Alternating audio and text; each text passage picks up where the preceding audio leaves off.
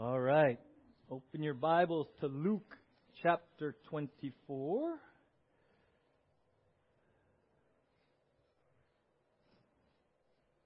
Luke 24. I'm going to start right off reading what Scripture says transpired the morning of the resurrection. Luke 24, starting verse 1. On the first day of the week, very early in the morning, the women took the spices they had prepared and went to the tomb. They found the stone rolled away from the tomb. But when they entered, they did not find the body of the Lord Jesus. While they were wondering about this, suddenly 2 men in clothes that gleamed like lightning stood beside them. In their fright, the women bowed down with their faces to the ground. But the men said to them, "Why do you look for the living among the dead? He is not here. He has risen. Remember how he told you while he was still with you in Galilee. The Son of Man must be delivered into the hands of sinful men, be crucified, and on the third day be raised again." Then they remembered his words. We have been looking in the first quarter of 2017 what it means to be a follower of Jesus. What it means to follow Jesus, right? And we made that distinction at the very beginning, and we wanted to make that distinction between being a follower of Jesus and just professing to be a Christian, because oftentimes when we say I'm a Christian, that may kind of get watered down to sort of believe, well, I'm a Christian, which means I assent to or I agree intellectually with a set of doctrine, right? We've seen over the last 3 months together that in making it more specific to say, what does it mean to be a follower of Jesus? That it's a personal relationship, genuine, personal, intimate, daily walk. Sure, we agree with, sure, we assent to core doctrines of the Christian faith, but to be a follower of Jesus makes it real and makes it personal and makes it practical, right? We saw that prayer that you've heard me share with almost every week. The early rabbis would say, may you be covered in the dust of your rabbi, right? And we saw that relationship between a rabbi and his disciples in this culture that they said, would you just follow your rabbi so closely along the dusty trails that the dust he kicks up would ultimately cover you, right? And this relationship was 24/7, and it wasn't academic in orientation. When I found a rabbi to follow as his disciple, I wanted to learn, but more than that, I wanted to be him. I wanted to be that rabbi. Sure, it was important to hear his teaching, what we call the yoke of Scripture. Sure, I wanted to be in alignment with his teaching, but more than that, I wanted to follow my rabbi so closely because I just wanted to be him. They say that the disciples would copy a rabbi's mannerisms and how he even spoke. And as we've looked at that in practical application this first quarter of this year, many of us, myself included, have been really challenged. Lord, how's my following of Jesus been? How's my following of Jesus been? Have I daily started the day with Jesus? Today, I want to follow you so closely that if we were still walking along dusty paths, your dust would cover me at work. I would follow you so closely in my marriage. I would follow you so closely in how I handle my time and my money. I would follow you so closely in what comes out of my mouth, what comes through my head. That's what we've been talking about for 3 months, being a follower of Jesus. And as I was thinking about the resurrection, the same thing kind of applies. Sometimes we define Christian as an assent to just a set of doctrine, core doctrine beliefs. Yeah, sure, check, believe. I'll say a prayer. I must be a Christian, right?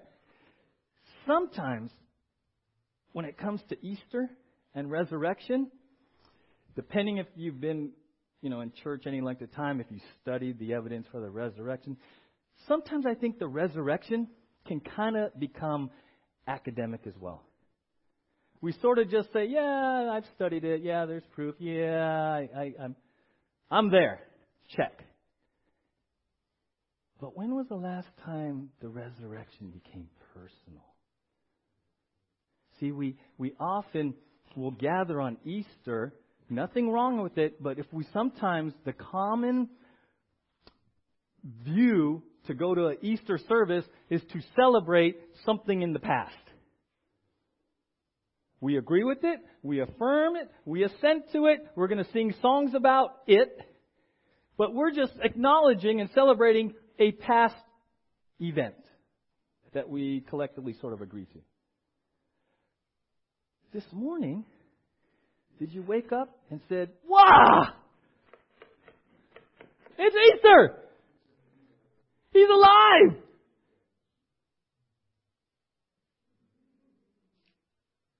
Right? I had the privilege to share. I teach Wednesdays with the junior high and high schoolers, and we've been talking about following Jesus. Who is Jesus? That Jesus wants a relationship, right? And I'm like, okay, guys, what's a key element to have a relationship with somebody? That they be alive.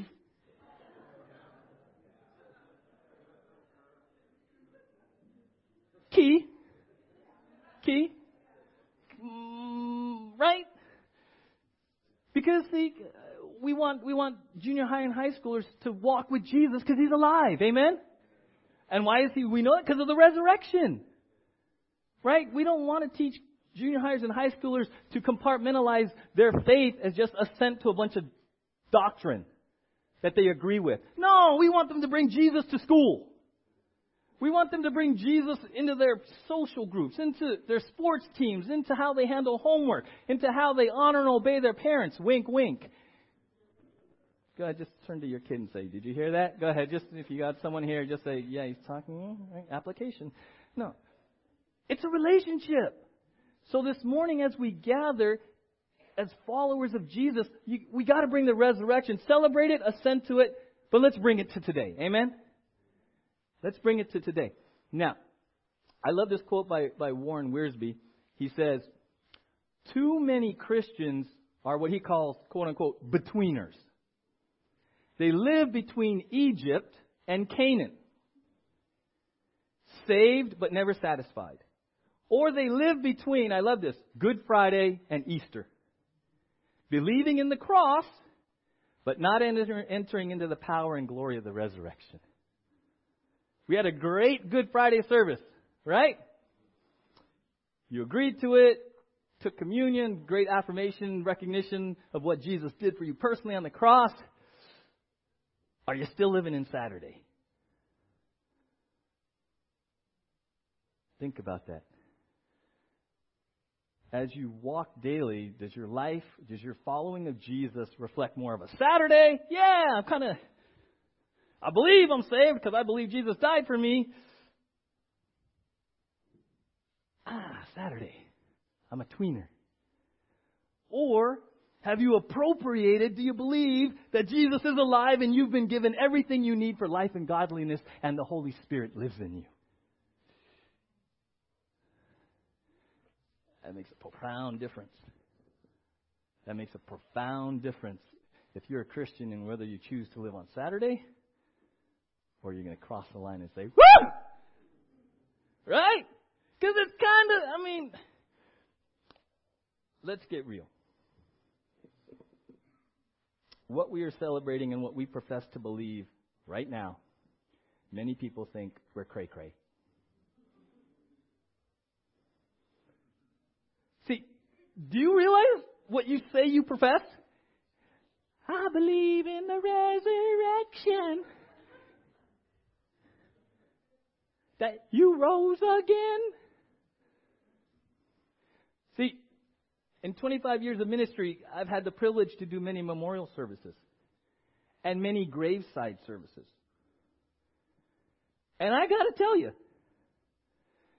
if a dear brother or sister that I presided over their graveside showed up in my living room, hey, how's it going?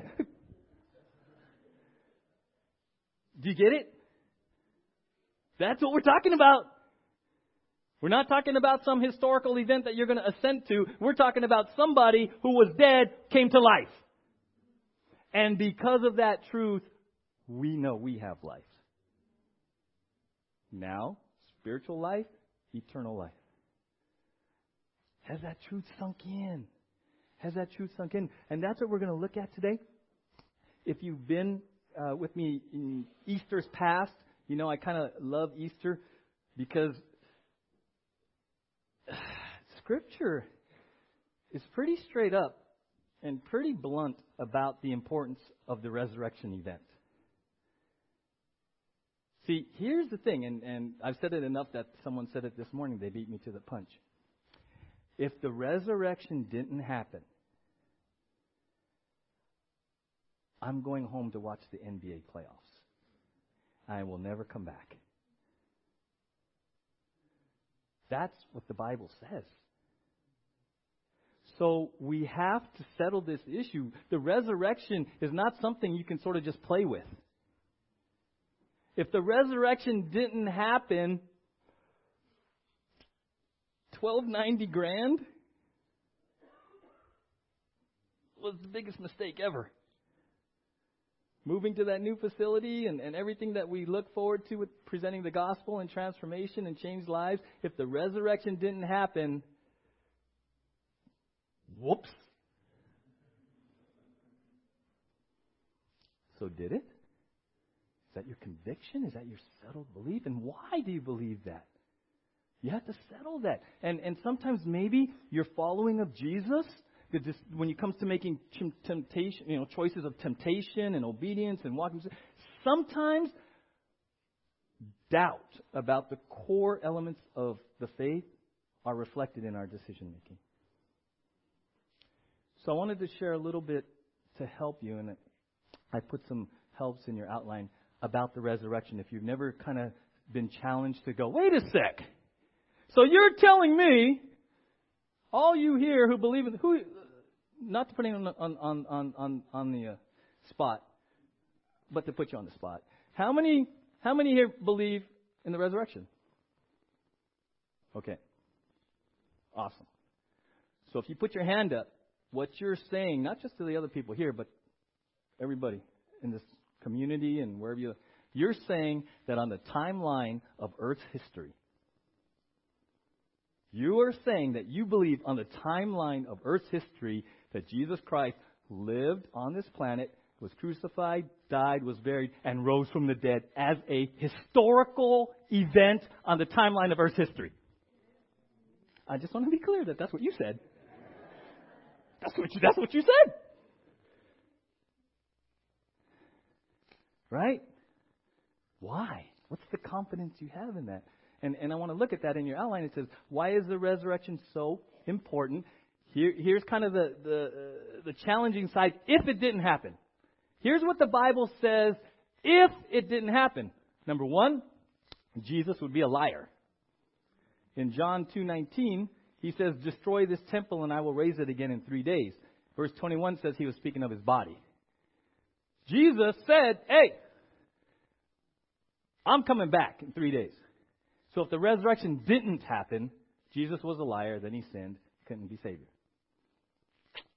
Pretty heavy stuff. Because we believe he was without sin. Right? He was sinless. Number two, we are spreading a lie. Turn to 1 Corinthians 15. We're going to camp there for a little bit. This is a wonderful passage about the importance of the resurrection in your faith and in my faith. 1 Corinthians 15. Ty, can we kick on the AC a little bit? It's a little warm up here. 1 Corinthians 15. If the resurrection did not happen, you know what? We're spreading a lie. Look at verse 15. 1 Corinthians 15:15. More than that, we are then found to be false witnesses about God. For we have testified about God that He raised Christ from the dead. But He did not raise Him if in fact the dead are not raised. Hey, if it didn't happen, Jesus is a liar, and right now we're all liars. That's pretty weighty. If it didn't happen, we're false witnesses. Okay? Look at verse 4, 1 through 4, same chapter, 1 Corinthians 15. He gives the gospel. He says, now, brothers, I want to remind you of the gospel. What does gospel mean? Good news. I preached to you, which you received and on which you have taken your stand. By this gospel you are saved, if you hold firmly to the word I preached to you. Otherwise you would have believed in vain. Here's the gospel. For what I received I passed on to you as of first importance. That Christ died for our sins according to the Scriptures. That He was buried. That He was what? Raised on the third day according to the Scriptures. That is the gospel. You have to be very clear. Sometimes Christians, and I understand how it happens, when we say, hey, what's the gospel? Jesus died for you. That's not the complete. The gospel, the good news, is that Jesus died for you and rose again. That's the gospel, and you're going to see why in a little bit. You cannot forget the resurrection is part of the gospel. You'll see why. Okay? The gospel is He was crucified, He died, and He rose again. The resurrection is part of the gospel, right? So, if there is no resurrection, look at verse 14.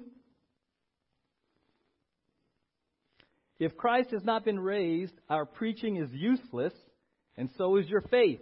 And then verse 17, and if Christ has not been raised, your faith is futile. You are still in your what? There's no good news. I'm wasting my time and your time. Preaching is futile. Whew. That's heavy. That's heavy. If the resurrection did not happen, there is no gospel, there is no good news. We're just wasting our Sunday. Let's go have breakfast and coffee and read the paper. Right? There is no good news. And then look at verse 18 and 19. Then those who also have fallen asleep in Christ are lost. If only for this life we have hope in Christ, we are to be pitied more than all men. There's no hope. If the resurrection didn't happen, there's no hope. This is all we got. This is it. No gospel. Jesus is a liar. I'm a liar. You're a liar. We're all liars. There's no good news. There's no hope. And, woohoo! You get what I'm saying? I love how the Bible doesn't skirt the issue. The resurrection, what you put your hands up to say that you confess, to believe, is an integral to everything that we're built upon. I mean, it's weighty. It's weighty. Now turn to Romans 4:25, and this is really important about why you cannot leave the resurrection out of the gospel. Okay? Romans 4:25.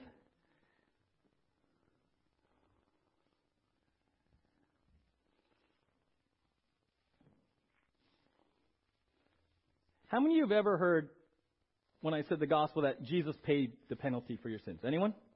Jesus paid the price. Jesus was a sacrifice. He paid for your sins. Anyone? He paid for your sins. How about your debt has been paid? How do you know God accepted that?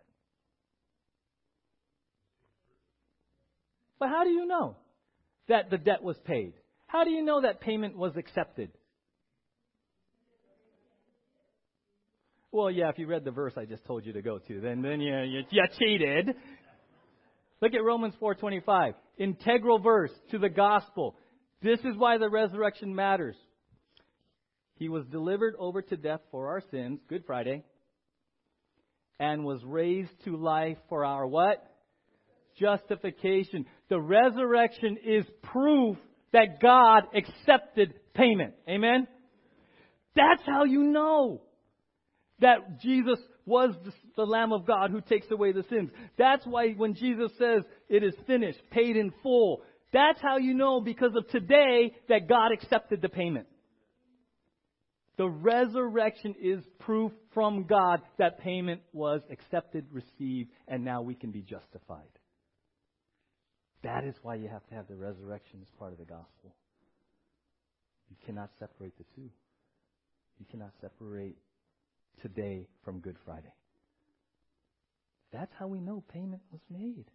Right? And we saw a few years ago, what does it mean to be justified? Declared not guilty, fully righteous.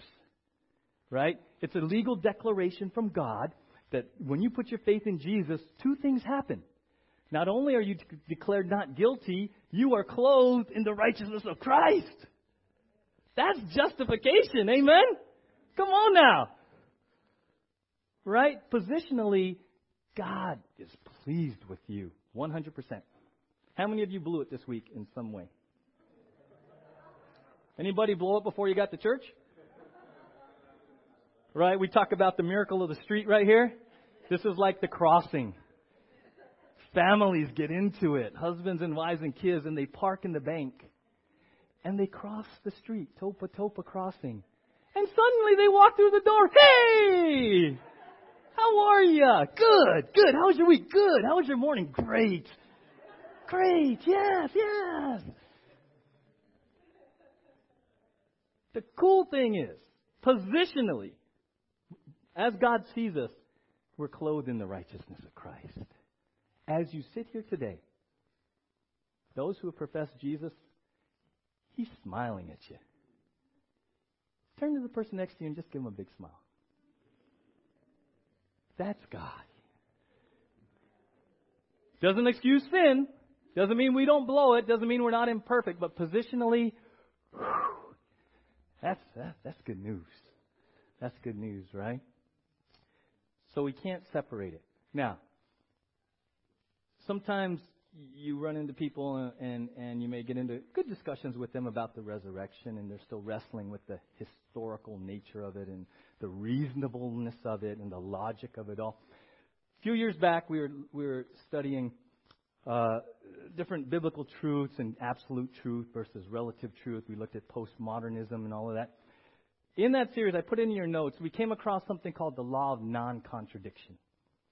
The law of non-contradiction is a core principle of logic, of reasoning, of thinking. Okay? You and I experience this every day. The law of non-contradiction says this: two contradictory claims cannot both be true. Right? So for you math wizards, who here was strong in math? Loves math? Okay, we got one. Okay, we got two. Everyone just go, right? For you math-oriented people, look at there's an equation. A does not or cannot equal negative A, right? They can't both exist. Two contradictory claims cannot both be true. So if A is Jesus is risen and negative A is Jesus is not risen, the law of non-contradiction says they cannot both be true. You have to land somewhere. One has to be true.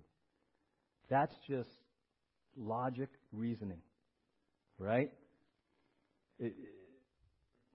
So it creates the need to wrestle with this, to really think through the law of non-contradiction. And this is not just regarded to the resurrection, it's just everyday life, right? The sun is out or the sun is not out. They both can't be. See, this is how we live. This is how we live our lives, just in reasonable getting along in life. The law of non-contradiction is everywhere.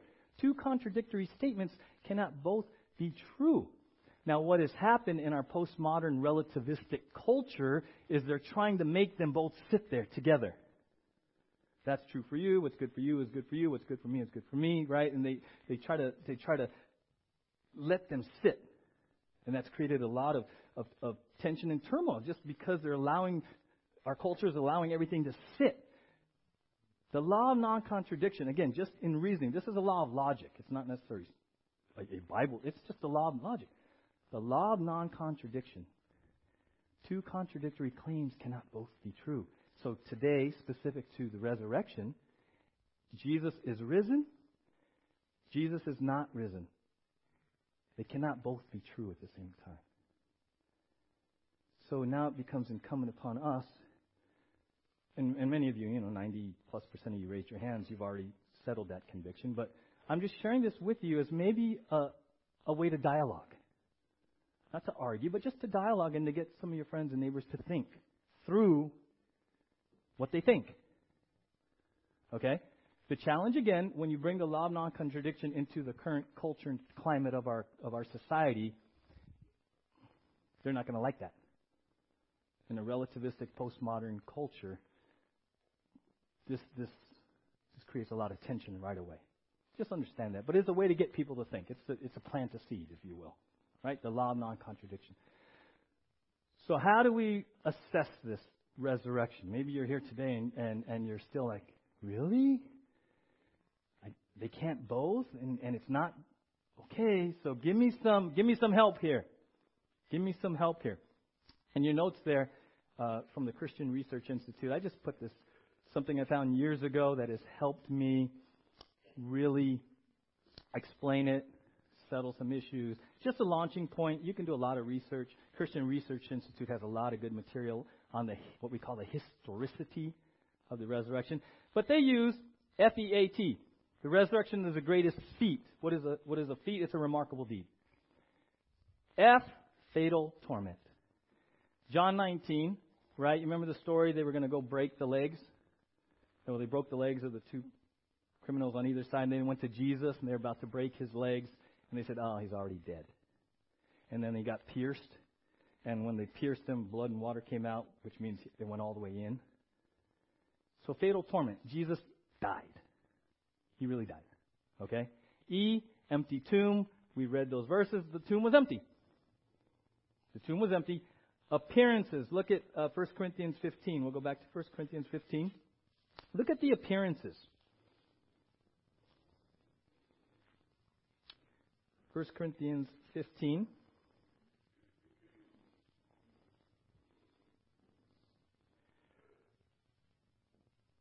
Verse 3, for what I received I passed on to you as of first importance, that Christ died for our sins according to the Scriptures, that he was buried, that he was raised on the third day according to the Scriptures, and that he appeared to Peter and then to the 12. After that, he appeared to more than 500 brothers at the same time, most of whom are still living, though some have fallen asleep. Then he appeared to James, then to all the apostles, and last of all, he appeared to me, the Apostle Paul. Jesus appeared. He appeared. And at the time of this writing, when they were claiming the resurrection, people were still alive that could have called it out as a lie if it didn't happen. So there were appearances. And then finally, transformed lives.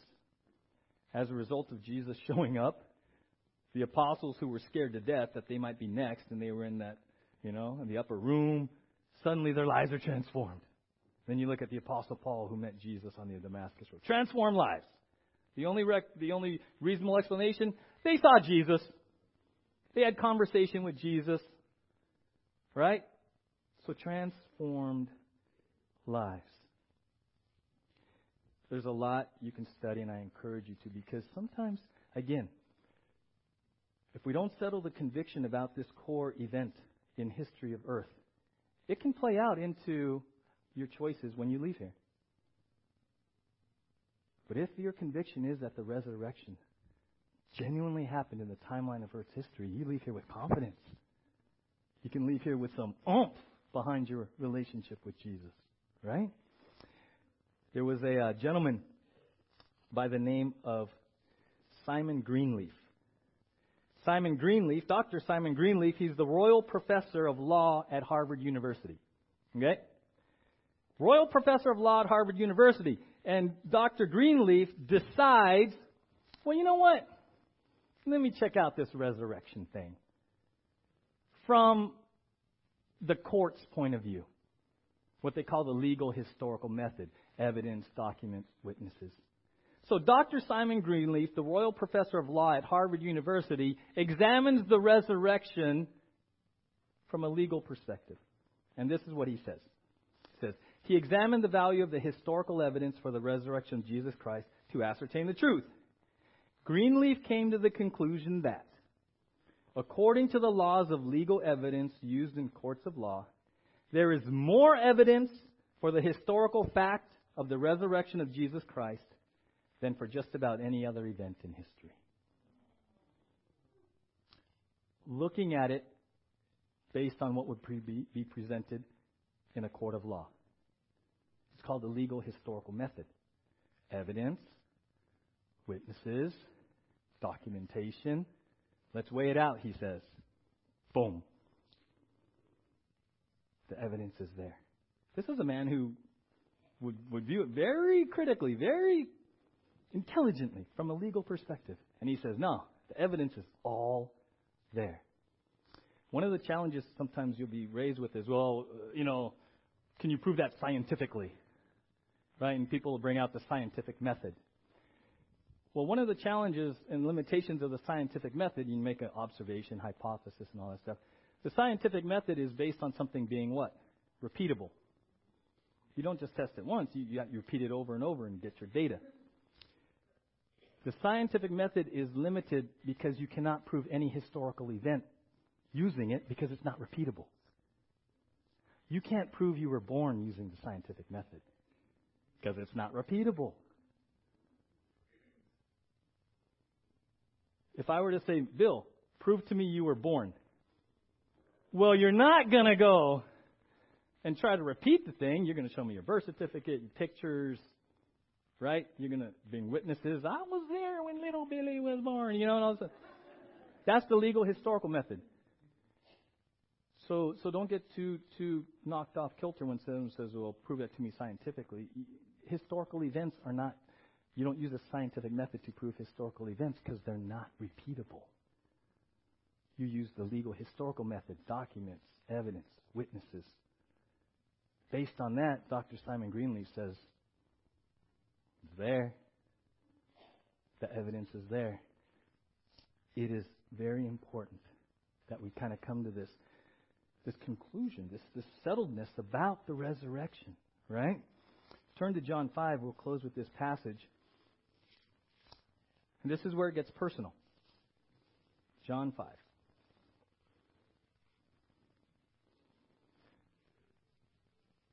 Jesus, in John 5, is having a conversation with religious leaders. And this is what he says.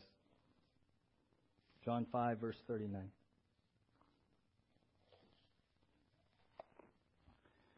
John 5:39. Jesus speaking to religious leaders. He says this: you diligently study the Scriptures because you think that by them, by the Scriptures, by studying, you possess eternal life. These are the Scriptures that testify about me. Yet you refuse to come to me to have life.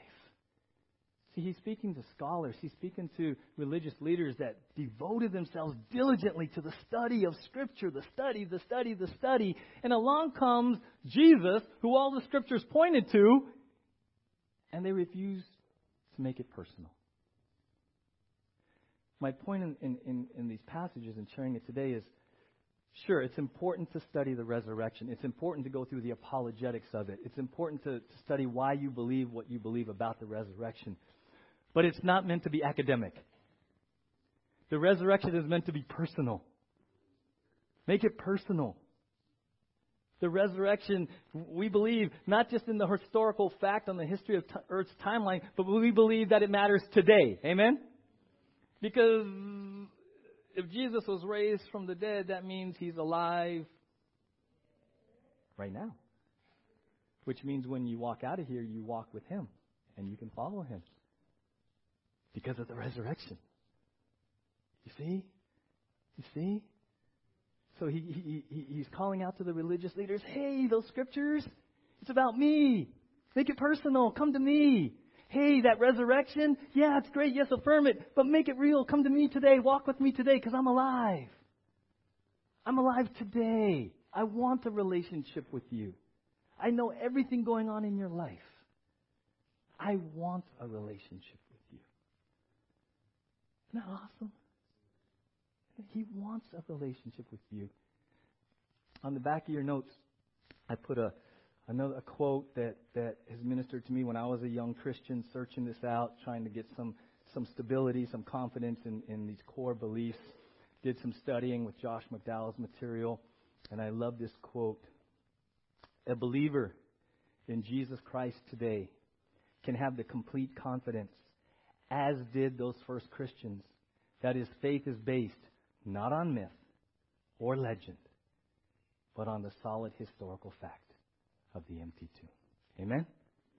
Let's pray together. Thank you, Father, for your word. Thank you.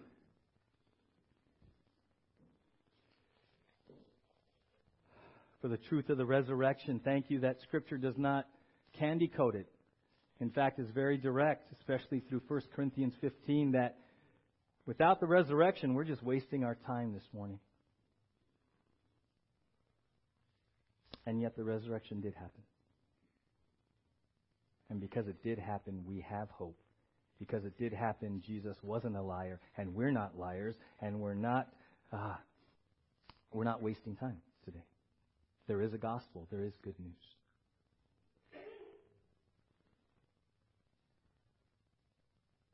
And so this morning, we want to come to you, Jesus, and make the resurrection personal. Make the resurrection personal.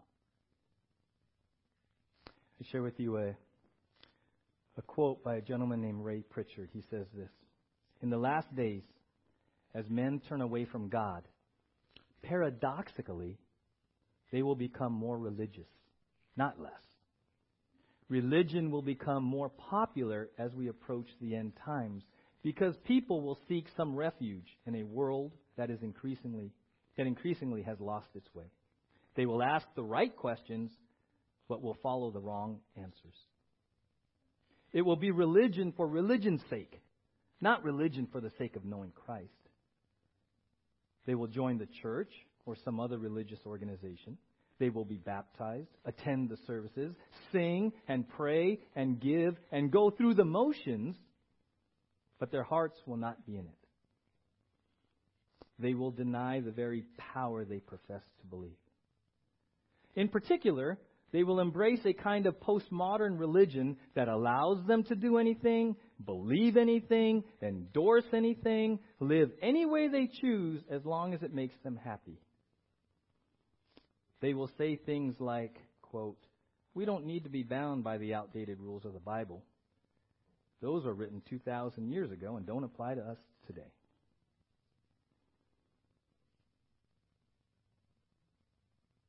Lord, I thank you that the resurrection does apply to us today.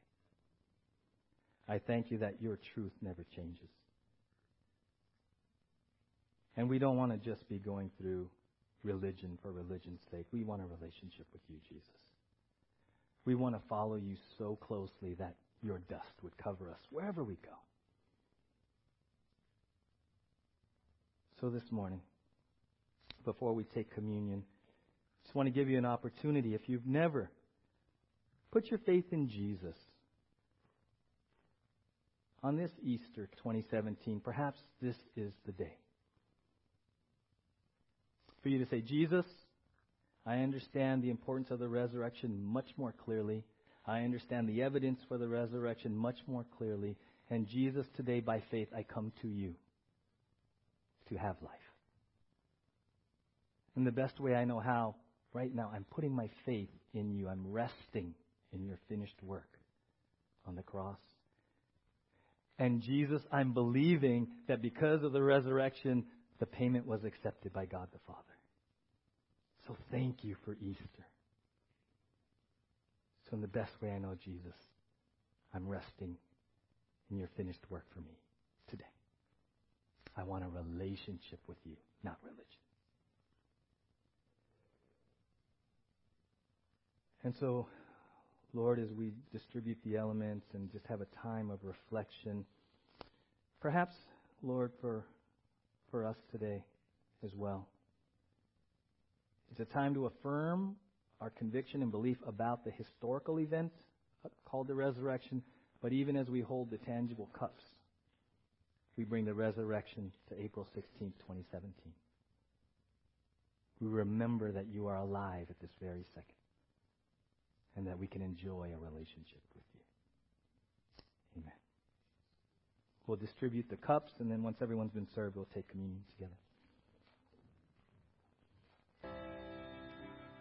1 Corinthians 11:23. For I received from the Lord what I also passed on to you. The Lord Jesus, on the night he was betrayed, took bread. And when he had given thanks, he broke it and said, "This is my body, which is for you. Do this in remembrance of me."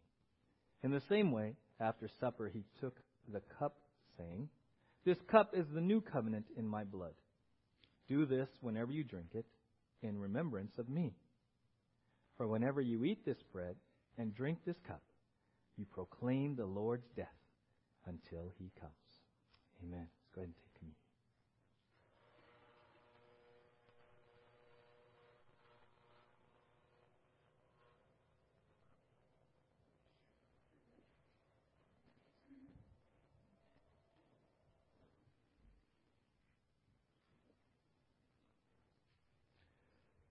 As the band comes up,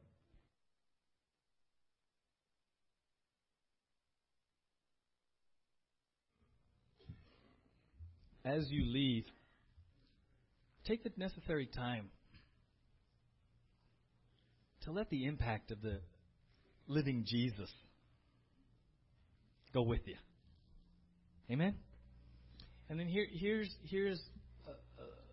a little thought for down the road, and it's very important for us.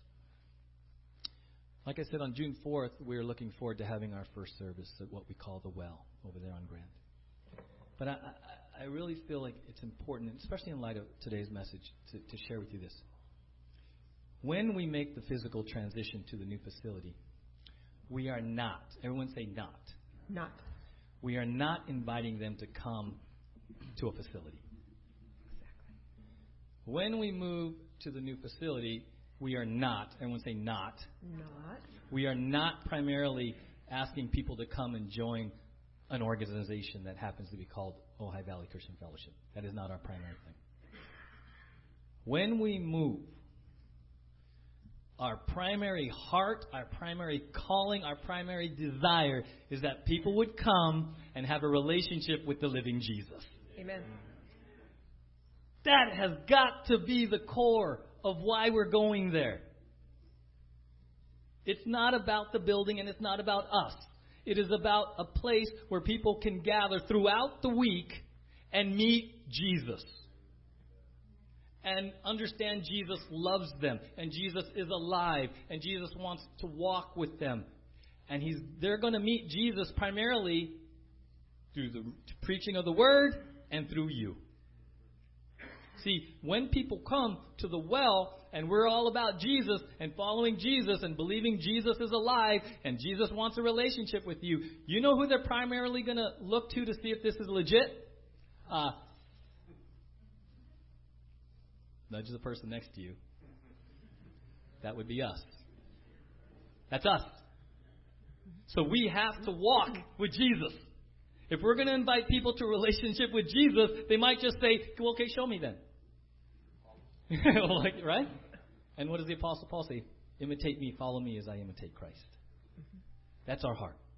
And God just impressed upon me that place. Don't invite them to a place. Don't invite them to an organization. Invite them to Jesus. That's just a tool. That's just a tool.